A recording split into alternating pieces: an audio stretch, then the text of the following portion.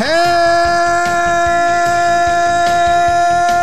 and welcome to the first player profile and projection of the 2021 season. We are fired up. This will be our fourth year doing mini episodes, one episode a day, every day until opening day. My name's Jimmy. Sitting next to me is Jake. Exciting times, Jake. This is the fourth year we've done PPPs. The first year, I was visiting you in Dallas. We weren't even a full-time job. We didn't have anything. We were in Denver. I always say Dallas. One of the D cities.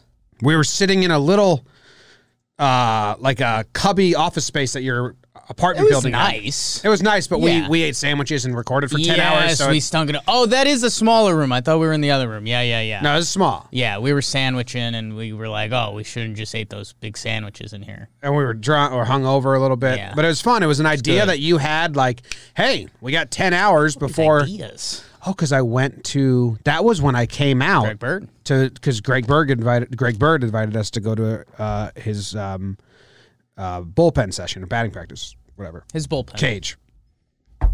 So anyway, what I was trying to say was this was just a little idea that you had. Big idea. That we rolled with. And now we did it for 2018. We did it for 2019. We did it for 2020. Here we are doing it for 2021. Some other shows in Yankees World do this now. Yeah. And we're very excited that this is the first time we get to do it sitting in the same room. Look at that. Second time in the same room, not a sandwich fart room. With a producer, BBD's here. But, like, real. Like, it's all the way through. Well, I mean, last year we did a couple in the streets of Tampa. In the parking lot. In the parking lot. Freezing With freezing. Marlon, the translator, came and laughed at us. Marlon. God, you're making me miss spring training. I know. Everyone was driving around the parking lot like, what are you guys doing? Yeah. Meredith popped by. In the woods? You guys are dumb. It's not an act, huh? Anyway, the order is random. BBD, it's not random. BBD made it random on purpose because we want to sprinkle the fun guys, sprinkle the bullpen guys, sprinkle it here. Also, we take into account, we like to do everything in chronological order because we're a cron pod. And if you just are like, hey, let's do all the bullpen guys in one session, it's like Loizaga, Sessa, King all together. It's like, this is the same combo 20 times in a row. Bullpen week would be a tough week. I'm glad we never crossed that bridge. But, yeah, we like to kick it off with a bang. We like to finish with a bang. I can't give you guys the whole recipe. You know who has the whole recipe? Who's that? I believe the patrons. Not for PPPs yet. I mean, we can do that. Okay. There's a private Twitter account and a private Instagram account that only patrons get to follow, and they get a lot of hints and sneak peeks and looks at behind-the-scenes stuff. So I believe they will have it before anyone else. And if a patron shares it with the outside world, they get erased. Death. Jim, we're going to need a lot more patrons if we want to sign someone to the contract that DJ LeMahieu signed. Okay. Can you tell us what it is? Because there was a chance he was not going to be back on the Yanks, Jake. Man, we did this conversation so many times, and it landed so many different ways. And it finally lands at something that I feel like we got closer towards it and we started hoping for. The longer years, it's a 6-year contract. Nobody expected that. We were kind of between 4 and 5 was the number we kept seeing, and it also made sense with his age. So when it came out, it was a 6-year. It was holy smokes, $90 million. But at the same time, there was a lot of people in Yankee land that were preparing for a 4-year, $90 million. So we get the smaller AAV out of LeMahieu. He will be a Yankee. And if he can build upon what he's done these past 2 years in Yankee land, it's truly bonkers. And we can actually say, like, I remember us taking voicemails and being like, I think this guy's the next Paul O'Neill. And it was like 3 months to him on the team. And we're like, well, don't know if he'll be here next year. And let's see it for a year. He kind of is. And 2 years ago, we did the PPP on DJ, and you said you could see him winning over the fan base really quickly. And I was like, well, I don't know, because he might only be here 2 years. He might not put up the power numbers. We have a lot of homegrown guys. Wrong. You were right. I mean, he won. I mean, just consistency, his demeanor on the field. He's kind of everything you want in a player. Off the field, would you like a little more spunk? a little more talkative. Not for his guy. No. You need a guy like this as well. So you like it. Now, we had one listener on a voicemail episode a while ago say that they were away for the military and they had no idea what happened. So if he's listening, I'm so excited to tell him that in the shortened season last year, DJ LeMahieu led the league in batting average. He led the league in on-base percentage. He led the league in OPS, which is slugging and on-base percentage combined. And he led the league in OPS plus, which is against everyone else, just percentage-based. He slashed 364 batting average, 421 on-base percentage, 590 slugging, 1.011 OPS. He had a 177 OPS plus, which means he was 77% better than the average baseball player, which again led the league. Yeah.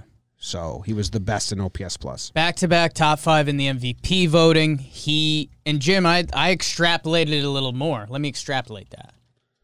His last 3 years in Colorado leading up to the Yankees, he was also very good. If you combine his Colorado, final 3 years in Colorado, so 2016 to 2020. So if someone's saying that the New York stuff is a blip, I mean, even going back, you're including 3 seasons of Colorado Rockies. He hit 320, 376 on base, and 849 OPS. So, when you add those in, it's a tier below what he's been with the Yankees, but the formula has also made sense.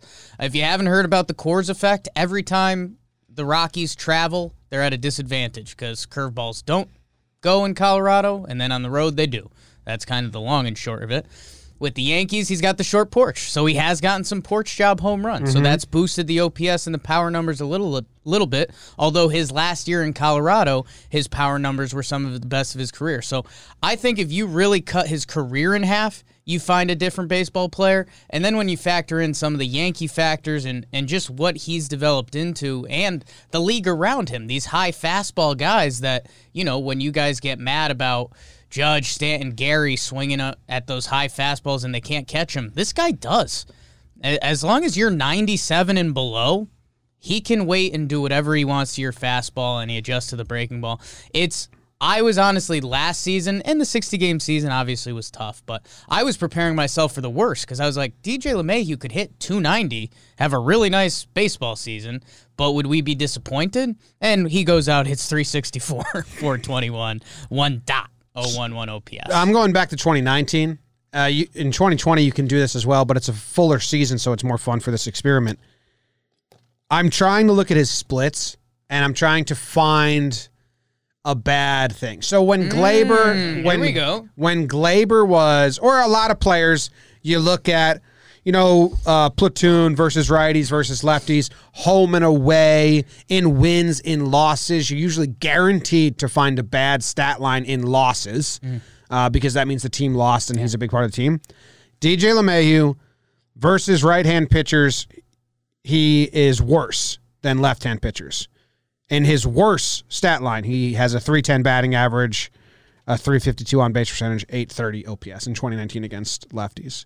Or righties. Versus lefties, he's better. Home and away, same. Better home, but his worst stat line is still very good. First half or second half of the season, both very good slash lines. Months, his worst month was September of 2019. It's emotional. Gearing up. He's gearing up for the playoffs.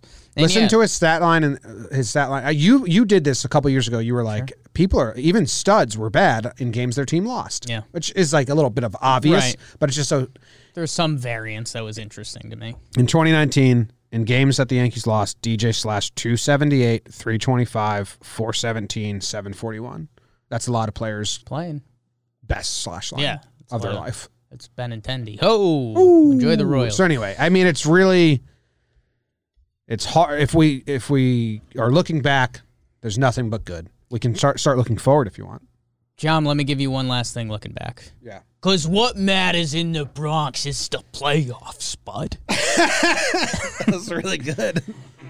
16 games, postseason games with the Yankees, 306, 363 on base, 835 OPS.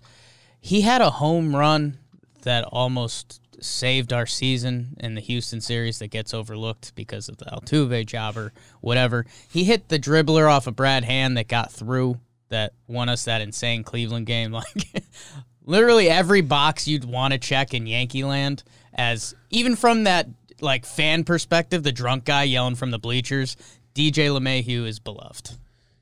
DJ LeMahieu is an angry WFAN caller's dream. Yeah. He doesn't do all the off-field stuff. No.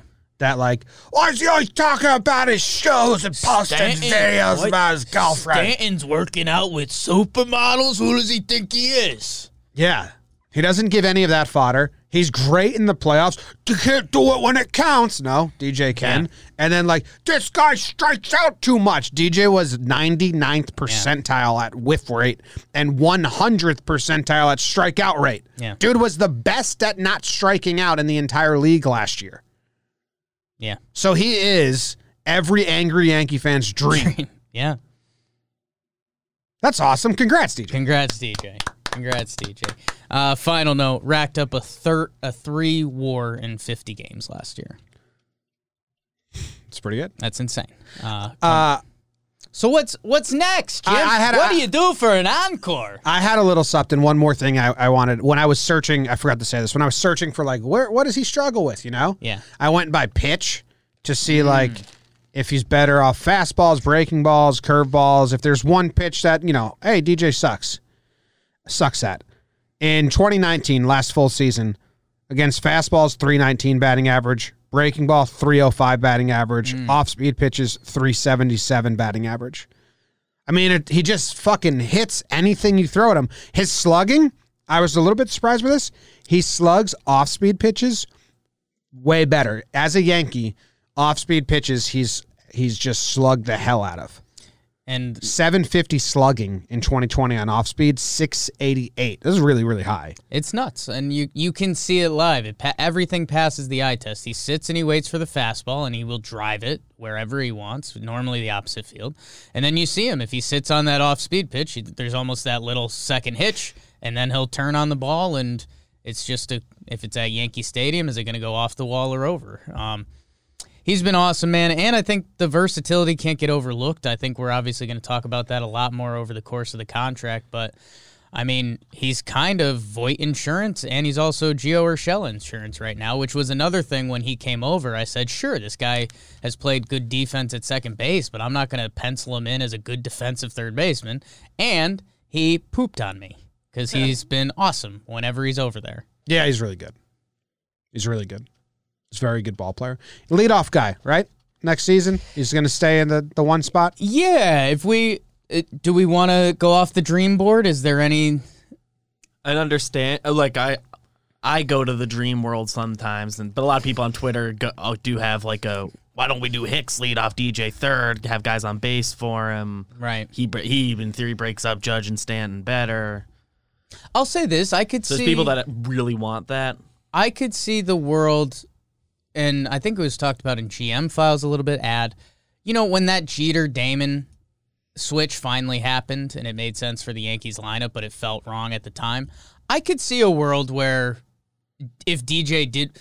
This almost goes back to the WFAN caller. You could put DJ anywhere and we're going to be happy with him. If he ended up in a 2-hole or somewhere else to spark the lineup or mix things up, I'm very open to that.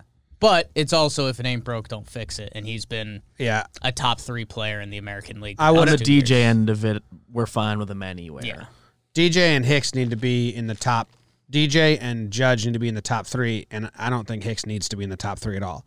So if DJ's not batting leadoff, it's not Hicks. Someone else has to come around, like how you're saying Damon came around. Yeah. Hicks ain't the guy right there. In my opinion, unless things drastically change. But, I mean, this dude had a 370 on-base percentage and in 19 and a 420 on-base percentage in the short season last year. He's a threat where pitchers they can't game plan him for him right away, and he can beat you so many different ways. Literally the only time that DJ looks bad, I said that 97-mile-per-hour fastball number. I think Glasnow and a couple relievers, if they can really pump it towards 100 and he can't do his normal, I can do whatever I want with your fastball and wait for the breaking ball, we have seen DJ look vulnerable. But the guys I'm referencing make everyone in baseball look vulnerable, so it's not even, it's not like a hole. Dude, his his percentile rankings of through his career are insane. In whiff percentage, since 2016, 98th, 98th, 93, 90th, 99th. Expected batting average, 100, 99, 86, 99, 97. He's just premier. Yeah. He's just one of the best. Let's go look at what Baseball Reference is projecting for him to do in the 2021 season. Oh, I forgot about the Baseball Reference projections. I mean, luckily for DJ, they're going to be in a realm, but I like when they start getting weird, and it's like, oh, yeah. Yeah, I mean, listen, projections. No. Will Zach Britton get that one start this year? I don't know. Well, they always give everyone a save. Like, baseball projections are a bit... DJ might get a save.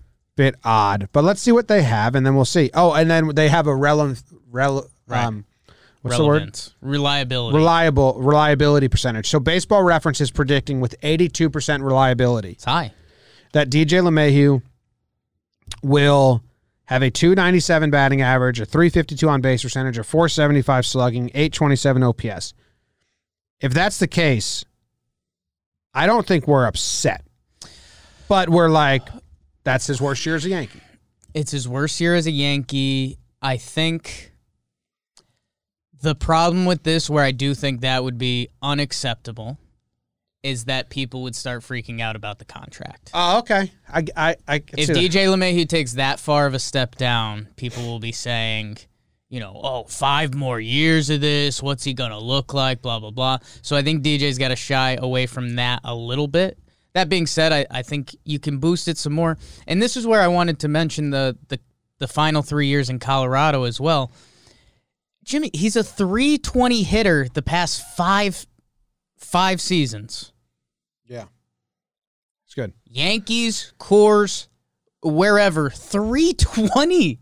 That's nuts.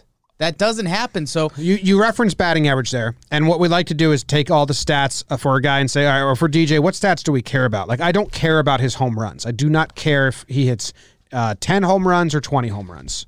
I'm not really that. I mean, obviously you'd like more, but I'm not. I think the only thing would be it's got to be double digits. Because, like, if it was single-digit home runs for what DJ LeMahieu does, I think, again, that 5-year contract comes in play and is going to be like, man, if Judge and Stanton are healthy all season behind him, and the batting average and the on-base are there, but the home runs are down, I don't really care. I think you got to get double digits. If it's the only part that's down, we don't, truly care. But there is an element of, did we get bamboozled because he hit at a 20-homer pace 2 years in a row? Yeah. Yeah, the contract. He hit 26 in 19. Juice balls. Yeah, but, juice balls, he had really good years in Colorado where he hit less than double digits. I don't think it matters. I would disagree. You want 10. 10's an easy number in today's MLB. But if he has 9 and all the other stats are good, you're not going to care. Right, but I think there's also a connection. If he only hits 9 home runs, the OPS isn't going to be there. I think the OPS ends up around, that 827 number, which, again, that's starting to get close to a 7. He's maybe the only... There's 5 more years He's left. maybe... Yeah, I'm not caring. I'm not looking at the contract. Just next year. I'm actually looking at batting average, which is, rare. Yeah. Because I think his game comes from putting the ball in play. He excels at contact. His bat-to-ball skills are amazing, and he hits the ball really hard, but he doesn't use launch angle. We just looked at it, his barrel percentage isn't great because he hits the ball hard but doesn't actually, launch it. He just line drives are on the ground, slap it down the line. So I'm looking at batting average, and then I'll look at the OPS plus for him. Okay. Because, he got the OPS plus. He led the league. But he didn't lead the league. But his slugging, it was the on-base percentage that helped him, not the slugging. So, yeah, I don't know. I just think some of that launch angle stuff, that was part of the reason why the Yankees went after him. And if you go back to that, Daniel Murphy, Jed Lowry, look what happened to the Rockies. They went Daniel Murphy. Their organization is a mess. Could you imagine if instead of DJ LeMahieu the past 2 years, we had Jed Lowry or Daniel Murphy? That'd be bad. Would have been awful. So, DJ, go and be good. I'm going to have him at a 315 batting average, a 902 OPS. 902. Are those over unders or that's just what you got? That's my guess. Okay. I hit it on the Ned. I hit it on the Ned. I hit the Ned on the Hale. So you're taking hit the Hale on the Ned. Our Max Manus, our researcher. He's given over under. I don't know what 19.5. That's what he put it at. Yeah. 3. So he has so Max has an over under for every PPP. Yes. He has batting average 319.5. Yeah. I'm gonna take the under. Okay. It's a huge number. It's a nuts number to even be discussing in today's MLB. Yeah, in full seasons, he's only been over that twice. And it's not a loss if he's under it. Right. You can still have a very good season. At that same point, I think I'll go over. Not going to doubt the man? I think we're just seeing something right now that it's what he does. Again, he's averaging that over the past 5 years.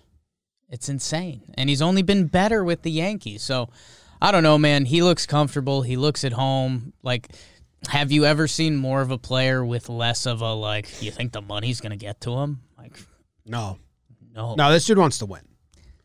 He really does. He really does. That's a corny phrase that, hey, if the Blue Jays had offered him $200 million, DJ LeMahieu would be a Blue Jay. But they did not. He wanted to be a Yankee, man. He wanted to be a Yankee. They paid him what he deserved. And be awesome. Be awesome, DJ.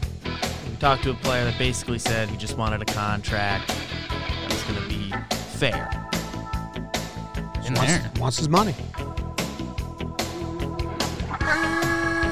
Thanks, guys. See you tomorrow.